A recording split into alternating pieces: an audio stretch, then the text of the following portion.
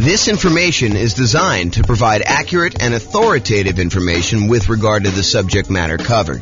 It is offered with the understanding that the presenters are not engaged in rendering legal, accounting, or other professional services. If legal advice or other expert advice is required, the services of a competent professional should be sought.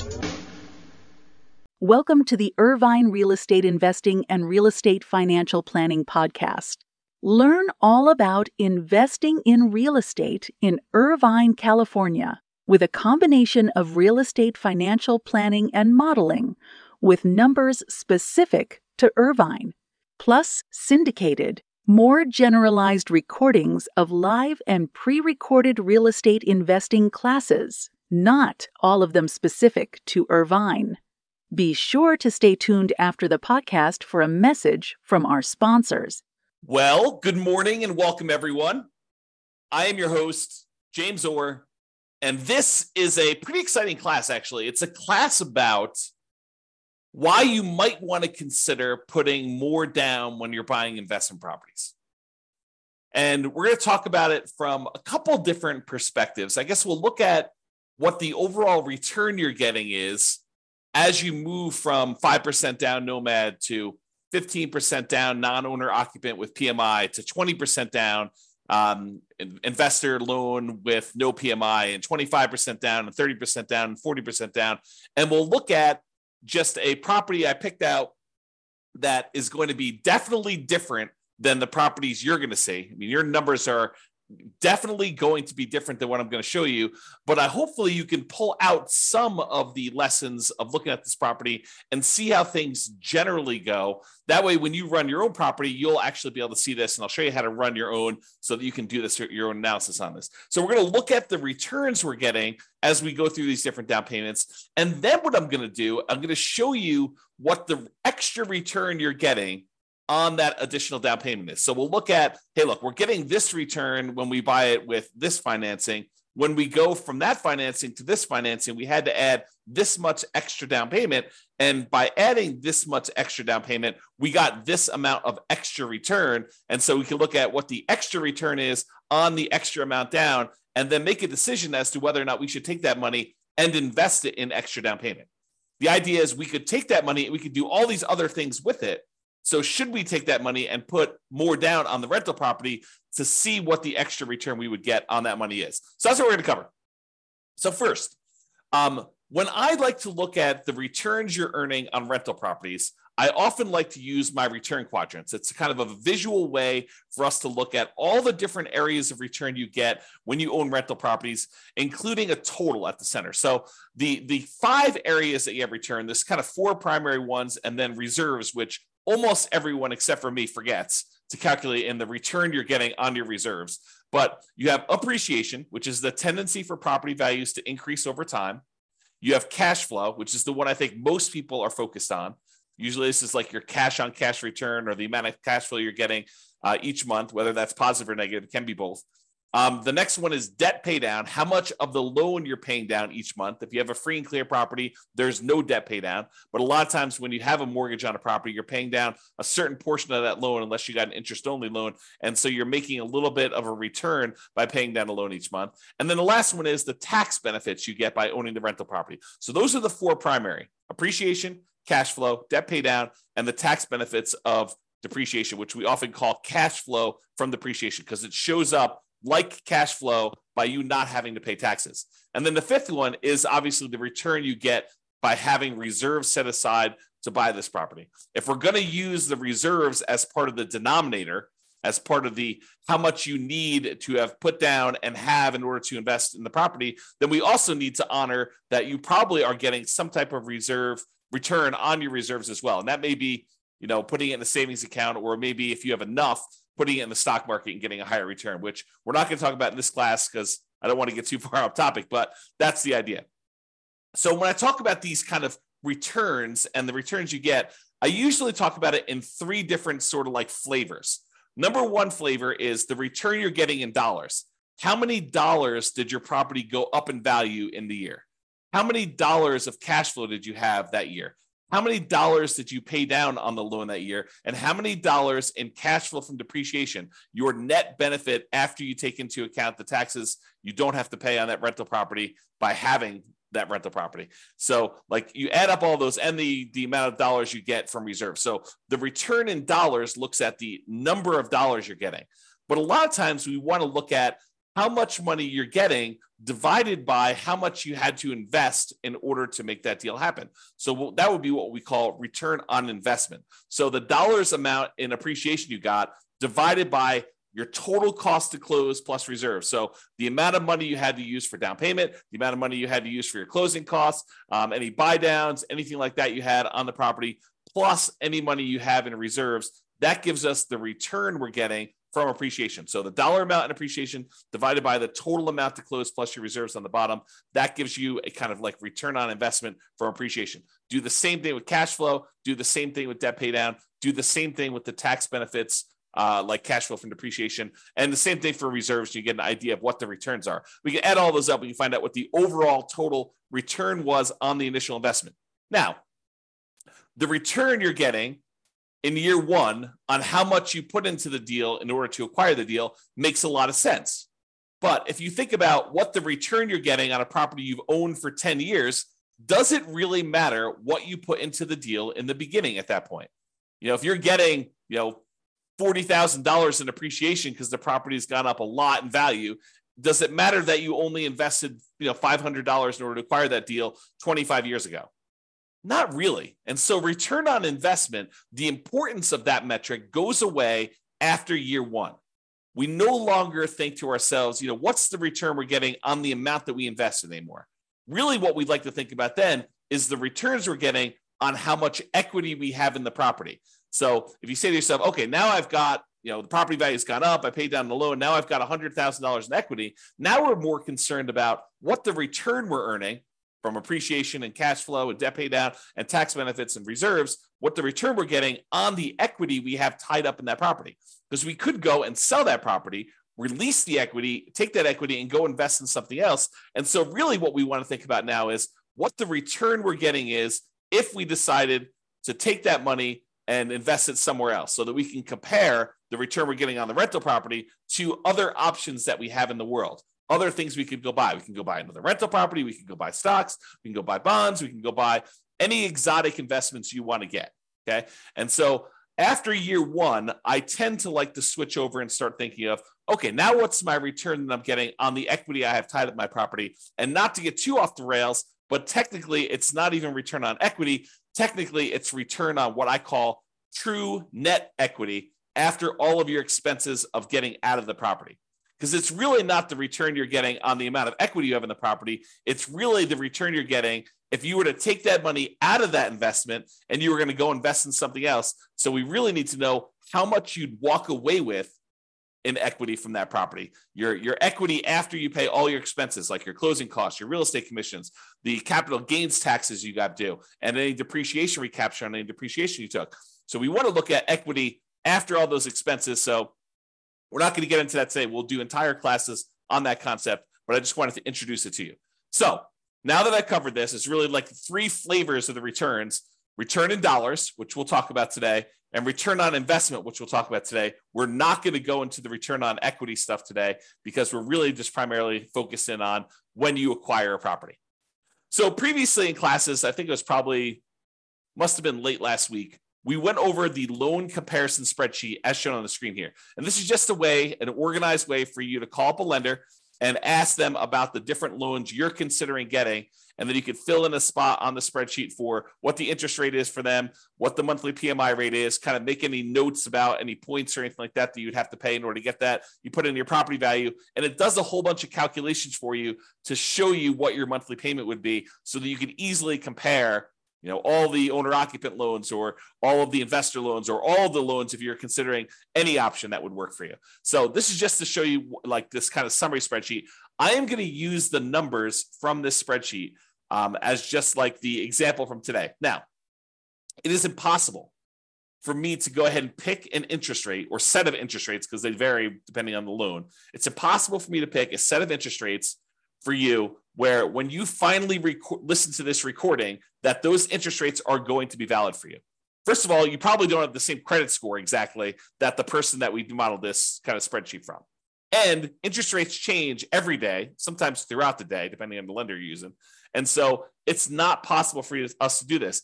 And I will also tell you the differences between certain loans does vary a little bit day to day as well. The cost to get those loans. So realize you can't use the numbers I'm giving you. You can't just automatically assume that the returns I'm going to tell you for adding an extra 5% down or going from 5% to 15% down or 15% to 25% down. You can't just assume that the returns I'm giving you are going to be valid for you. You have to do this math yourself. And in some cases, your lender or your real estate agent can help you. If they're unwilling or unable to help you, you can reach out to us and we'll do a consultation with you and help walk you through the math on how to do this for your own situation. But in a lot of cases, your real estate agent or your lender will be able to assist you in doing this math if you want to. Okay, so we've got all the loan information on here. Let's walk through. These are the different interest rates. I just entered a lot of these numbers in the Real Estate Financial Planner calculator so that we can actually do the math on all this stuff easily. So it just shows you a summary, though, of what the interest rates were for 5% down Nomad, 15% non-owner occupant, 20% down non-owner occupant investor, 25% down non-owner occupant, 30% down, and 40%. And so you can see that the interest rate is lowest for that owner occupant 5% down Nomad property. It is highest for that 15% down, and then it kind of goes down gradually as you put more down. So not only is the interest rate improving, but also you only have private mortgage insurance anytime you put less than 20% down. So in this case, it is going to be the 5% down loan and the 15% down loan are the ones that are going to have private mortgage insurance. And this is the private mortgage insurance rate shown here. So it is 0.4% for the 5% down loan as of the time of this recording and 0.47% for the 15% down. So the private mortgage insurance for you putting 5% down as an owner occupant is less than the private mortgage insurance you'd pay if you put 15% down as an investment property. So you think to yourself, look, James, I thought you told me that the private mortgage insurance was the insurance that I pay as the borrower to protect the lender in case I default. And I thought you said to me, hey, look, the lender would prefer you put 20% down, but they say, okay, I'll willing to make you an exception. I'll loan you, I'll make you a loan with less than 20% down, but you have to buy this insurance for me. That means if you default, they're going to help make me whole in case I need to sell the property and because I have to foreclose on you and then I have to get my money back out. So I want to make sure that they're going to protect me and make me whole in case there's a loss for me. So you think that the insurance would be cheaper if you put more down, if you put 15% down. But there's a difference. Private mortgage insurance is not just the difference in how much you put down. It's also whether you're an owner-occupant or an investor. It's also your credit score. So there's a lot of things that go into its number of people on the loan. So there's a lot of factors that go into the private mortgage insurance rate. And what I wanted to point out to you is this is counterintuitive, I think, to a lot of folks in that the private mortgage insurance for someone putting 5% down is lower than someone putting 15% down because we went from an owner occupant with the 5% down to a non-owner occupant investor with the 15% down. Okay, so in dollars, though, it's about $148 a month versus $155 a month and some change.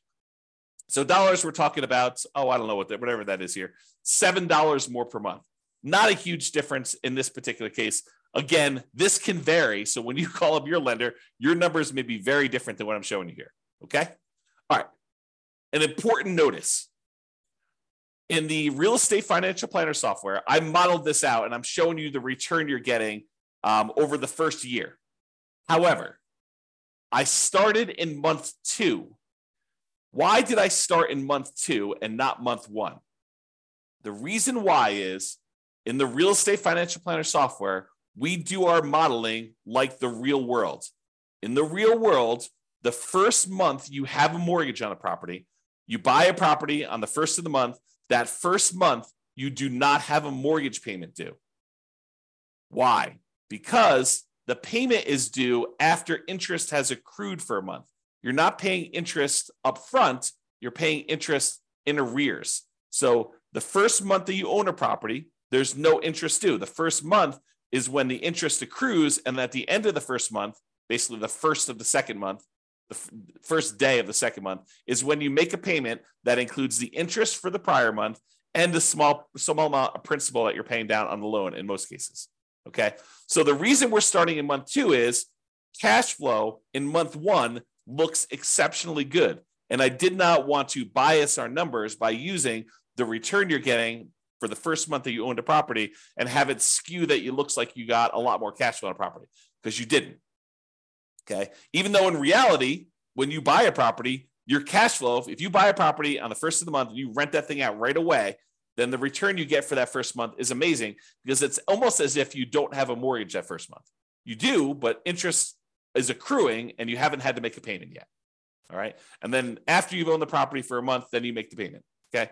And we'll cover this in future classes because there's some subtlety to this. If you get the loan mid-month and they usually have you prepay interest for a certain amount of time, and then you don't really make a payment until usually more than 30 days later on the first of whatever that next month is. There's some subtlety there, but I'm not going to get into that for today.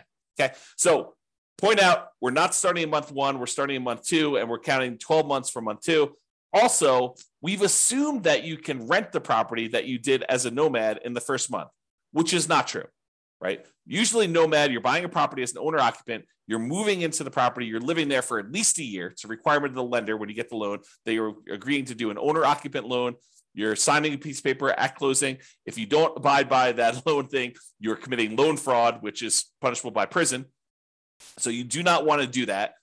So you're agreeing to stay in the property and live there for a year, which means you're probably not getting rent unless you're getting roommates for that first year. However, for the sake of this analysis, I assume that you could rent the property in year 1.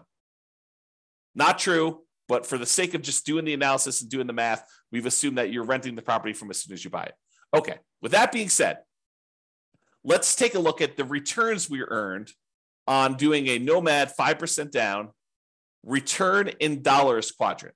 Remember that kind of like the number of dollars that we did? So here are the different returns we earned by buying that property, starting in month 2, going through month 13. And it shows you that the property appreciated about $14,000. We assumed, I think I did the median priced home in the US. And so we assumed a 3% appreciation, which I think is pretty reasonable over a long period of time. It's possible property values can go up more than that. It's possible that property values can actually go down in value. But I've assumed that for this case, we're trying to do in a pro forma looking forward. I said, look, what do we think the property might appreciate? I said, let's use 3%. That's a very defensible, conservative position. So let's use that. So $14,100 is how much the property appreciated in the first year. Cash flow wise, this property, because you only put 5% down and it's not an amazing cash flow property to begin with. We didn't do all of our 88 strategies to maximize cash flow. This one has negative $6,791 in cash flow. Remember, we only put 5% down on this property. If we put 100% down, we'd have great cash flow. If we put 50% down, we'd have great cash flow. If we put 75% down, we'd have good cash flow. But because we put so little down, we basically have what I like to refer to as deferred down payments, because you chose to put less down and to receive less cash flow. In this case, it's negative. If you put more down, you get more cash flow. So instead of putting more down, you chose to get negative cash flow in this. So appreciation was $14,100. Cash flow was negative $6,791. The amount you paid down in the loan in that first 12-month period, technically 1 month later, as I talked about already, is $5,985. So you paid down almost $6,000 on the loan, and the tax benefits you got by owning this property after your taxes, basically this is your net after your tax rate, is $2,168. And we said that you put 6 months of reserves away, and we had that in a savings account earning 1%. So you got $223 in reserves, the return you earned on the reserves you set aside for owning that rental property. So the total amount you earned by doing this property is $15,686 in the first year. That is the return in dollars by owning this particular property. Now, what if we took those dollar amounts and we divided through by the total amount you had to close plus basically any reserves you have there? So we're looking at the total return you've earned in dollars divided by the total amount you had to close plus any reserves. And so for appreciation, we earned 28.01% return on our money in that first year. I'll repeat that. 28% return on our money in the first year.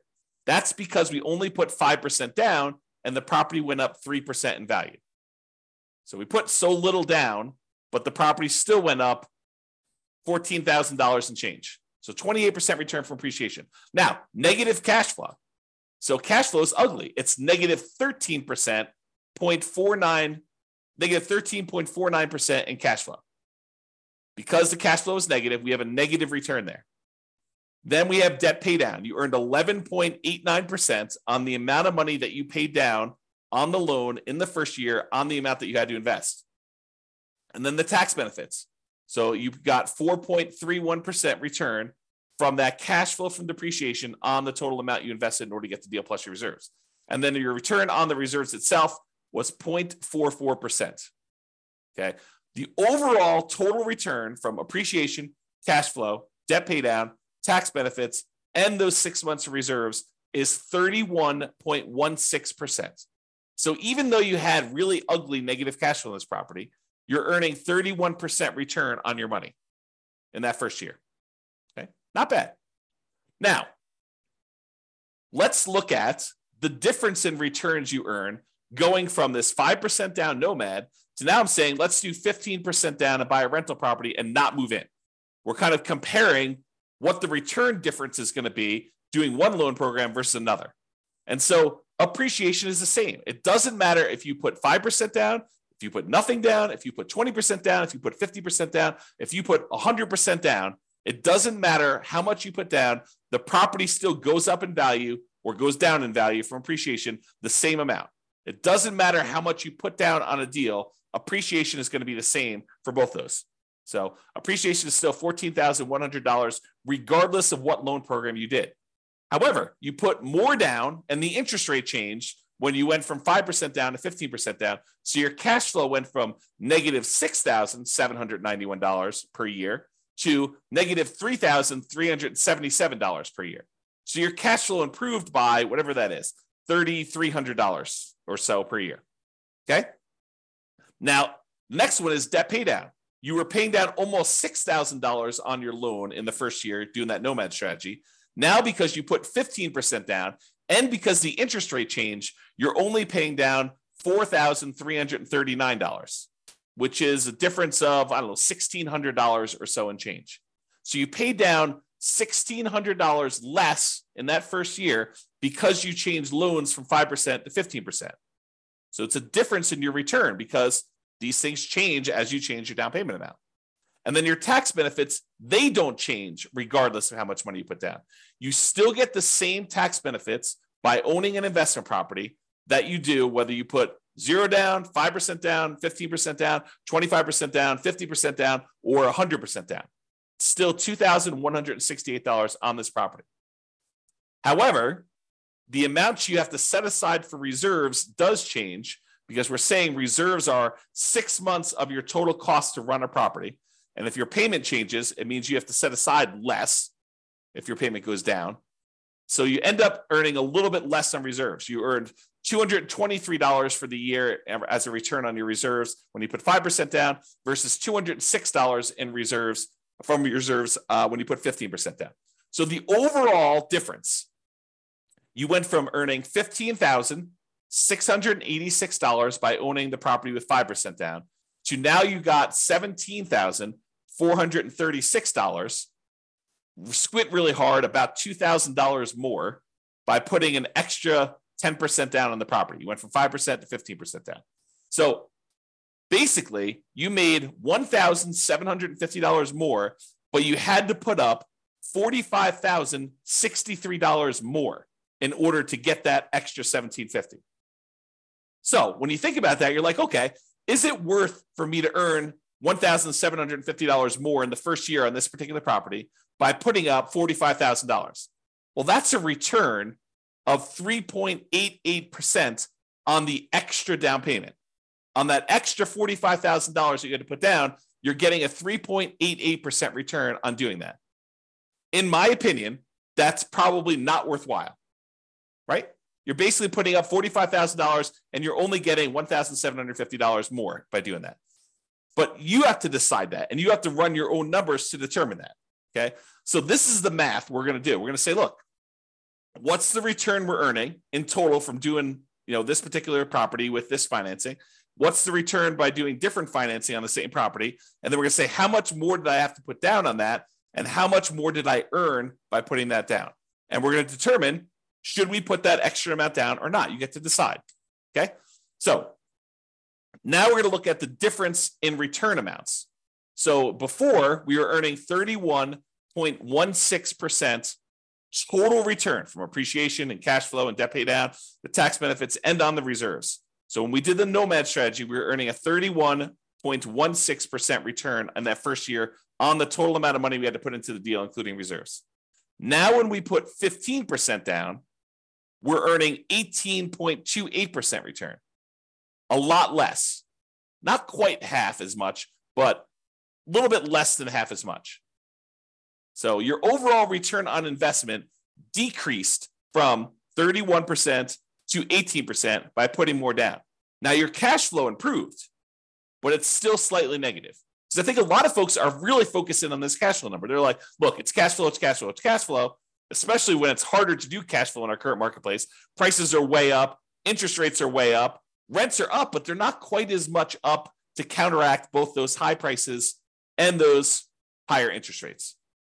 But they're really focusing on cash flow. And yeah, cash flow does improve when you go from 5% down to 15% down, but your return gets cut significantly overall. You're much less leverage, also much less risky. If you measure risk as, different things like your resiliency to changes in rent, or your resiliency to changes in prices, or the amount of reserves you have set aside, or your debt load to your net worth, or your debt load to your liquidity, like all of those different measures of risk, when you put less down, those tend to get better. So less risky. All right. So I've gone through the first one a little slower. Now let's just summarize what's happening on all of these. So if you look at the other one, we were doing $15,686 was the return. We earned on Nomad $17,436 on the 15% down. You'll see that's these numbers here. So when we do the Nomad strategy, that's this one. That's $15,686 total. The one where we put 15% down is $17,436. Then this is the one for 20%, 25%, 30%, and 40%. And all of these bars show you the breakdown. So it's $14,100 for appreciation for each of the individual properties. It just summarizes all of them for you. And then this is, the red one is the debt pay down.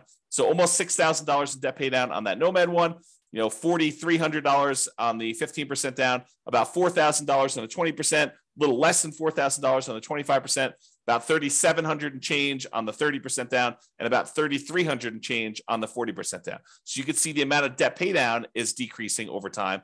The cash flow number was really negative when we did Nomad, not less negative, but still significantly negative when we did the 15% down. It's slightly positive, $288 for the year, about, I don't know, whatever that is, $24 or so per month for the year when you put 20% down. So basically it's almost break even if you look at it this way when you do the 20% down. Then you get some positive cash flow when you go to 25% down. That's probably $200 a month. Then it increases a lot more for 30% down and a lot more for 40% down. So you can see the cash flow changes. And then the amount you get in cash flow from depreciation, the tax benefits, is the same. Okay. So you can see how these returns vary. Now what we're going to do is we're going to look at the returns we're earning, the dollar amounts, on how much we had to put into the deal in order to buy it, including total cost to close and the reserves. That's what we're going to do next. Same chart, but the numbers are going to now change from the dollar amount of returns, return in dollars quadrant, to now the return on investment quadrant. Okay, that's this. So when we did the Nomad, we were getting a 31.16% return on the amount of money we had to invest in the deal, including reserves. Oh, I should point out that this little gray line here is the return we're earning on reserves. It's just so small compared to everything else that it doesn't even show up on the chart. Okay, but you can sort of see it here. It shows up a little bit on this one, but overall, it's a really small change in your return, but it does impact your other returns, right? Because the amount of money we're earning, we now need to divide by not only the total cost to close, But in addition to that, those 6 months of reserves. So if you're used to seeing significantly higher numbers for your returns, you may be saying, James, these returns are like horrible. Well, part of the reason they're horrible is because in order for you to prudently invest in real estate, you should have reserves for your rental properties. And if you don't, you're doing it wrong. And if you don't include that in your calculation, you're also doing your calculations wrong. Thinking about the return you're earning on a rental property and not taking into account that you really do have to have, not optional, but have to have reserves set aside in order to prudently own that property is not appropriate. It's silly. So now when you go and you say, okay, this is how much return I'm earning, now I need to divide by either my equity or the total amount to close, and also the reserves I have on that property as well. Okay, so now that it's on the denominator, that makes your return look overall less. It suppresses your return. It kind of like slows it. It drags it down because now you also have to take into account those reserves when you do that. Okay, so the return you're getting if you put 15% down is 18.28. The return you're getting when you put 20% down is 17.81. The return you're getting when you put 25% down is 16.37. And the reason these are trending down is you're putting more down into the deal. And so the dollar amount for some of these things is actually the same, appreciation and your cash flow from depreciation. Look, those two are exactly the same no matter what you do with the financing. However, your cash flow changes and the amount you pay down the debt also change. But the amount you put into the deal on the denominator has gotten a lot larger. So your overall return on investment is going down. So 16.37 for the 25% down, 15.29 for the 30% down, and 13.63 for 40% down. So you can see the overall return is going down for these. Okay. Although the cash flow return is increasing. All right. Now, remember before we did that difference, we said, hey, look, you put you got $1,750, $1,750 more, but you had to put up $45,000 more. That means the return you got on that extra down payment when we went from 5% down to 15% down was 3.88. We're going to do this same math for all of the different loans. That's here. So when we go from 5% down to 15% down, you earned 3.88% on that extra down payment. Probably not worthwhile, in my opinion. However, when you go from 15% down, if you're going to do the 15% down loan to go to the 20% down loan, that extra 5% down, in order to get your extra return, you're earning 15.74% on that extra 5% down payment. That to me is probably worthwhile. To come up with 5% more down payments, you get an extra 15.74% return on that extra money. That's what we're saying. When you go from 20% down to 25% down, you only earn 8.83% return on that money, which is not like horrible, but it's not amazing, right? I mean, I think an 8% return, almost 9% return seems relatively good, but not like amazingly great or horribly bad. To go from 25% down to 30% down is 8.55% better. It's the return. It's not better. It's 8.5% return on the extra down payment. And then 30% down to 40% down is 7.67 return on the extra down payment there.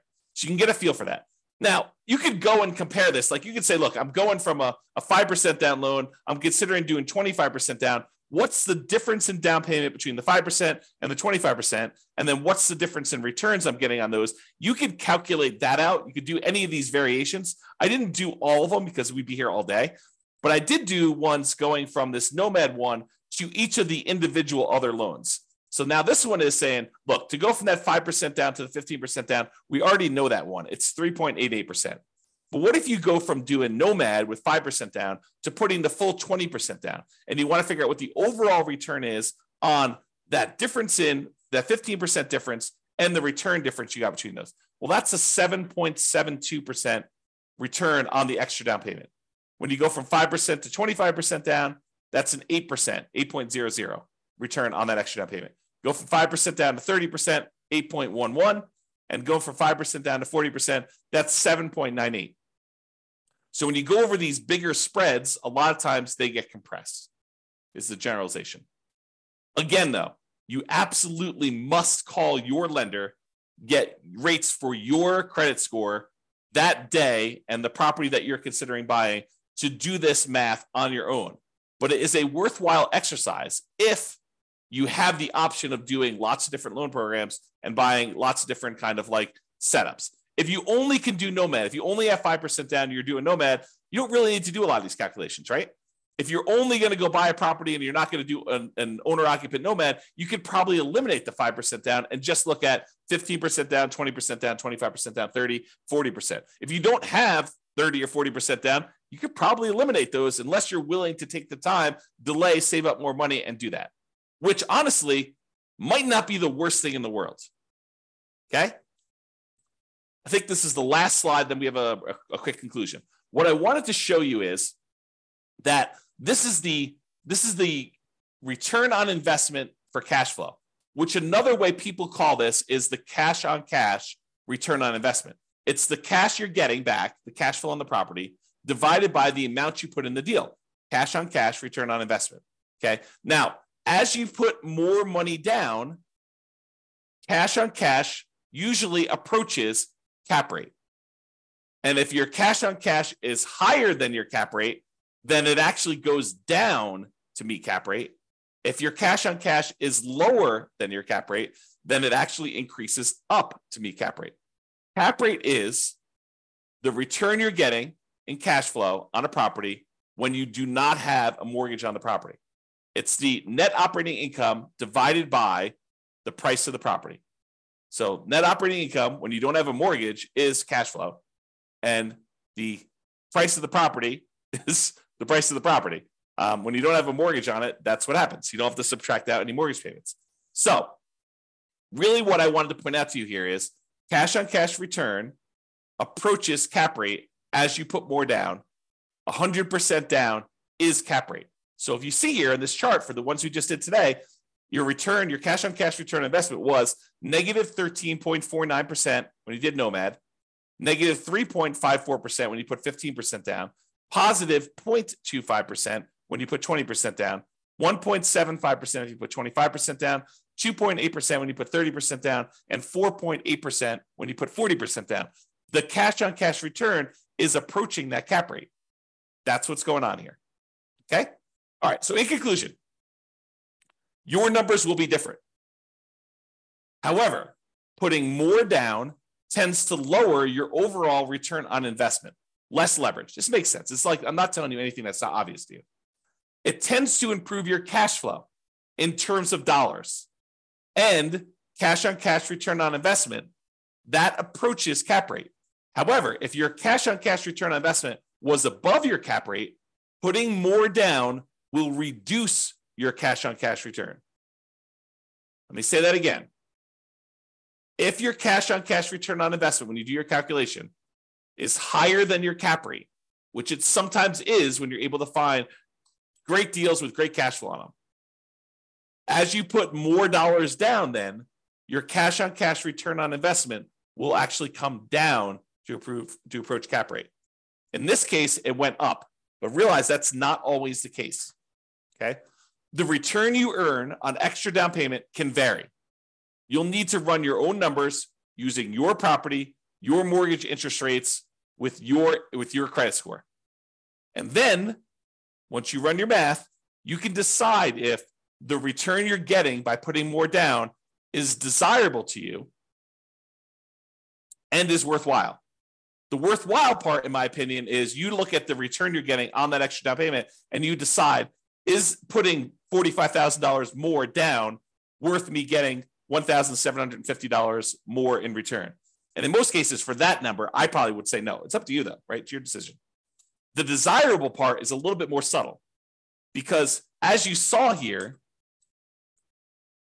where the return goes when you put more down changes. Appreciation and tax benefits, they stay the same. So you're not really messing with those. However, it's a balancing act between how much cash flow you get and how much debt pay down you get for how much you put down. These vary a lot with down payment. And you put more down, you tend to get less debt pay down, and you tend to get more improved cash flow.